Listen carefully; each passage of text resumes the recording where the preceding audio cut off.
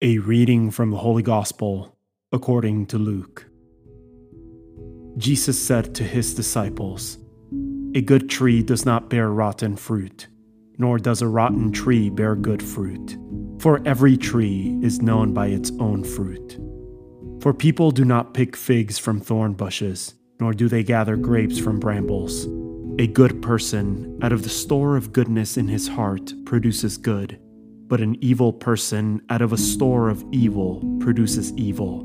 For from the fullness of the heart the mouth speaks. Why do you call me Lord, Lord, but do not do what I command? I will show you what someone is like who comes to me, listens to my words, and acts on them. That one is like a man building a house, who dug deeply and laid the foundation on rock. When the flood came, the river burst against that house, but could not shake it because it had been well built. But the one who listens and does not act is like a person who built a house on the ground without a foundation. When the river burst against it, it collapsed at once and was completely destroyed." The word of the Lord.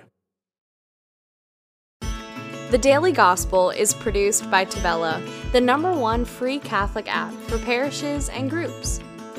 To listen to this episode and more devotional Catholic content without ads, make sure you download the Tabella Catholic app on the Google Play Store or the Apple App Store completely free.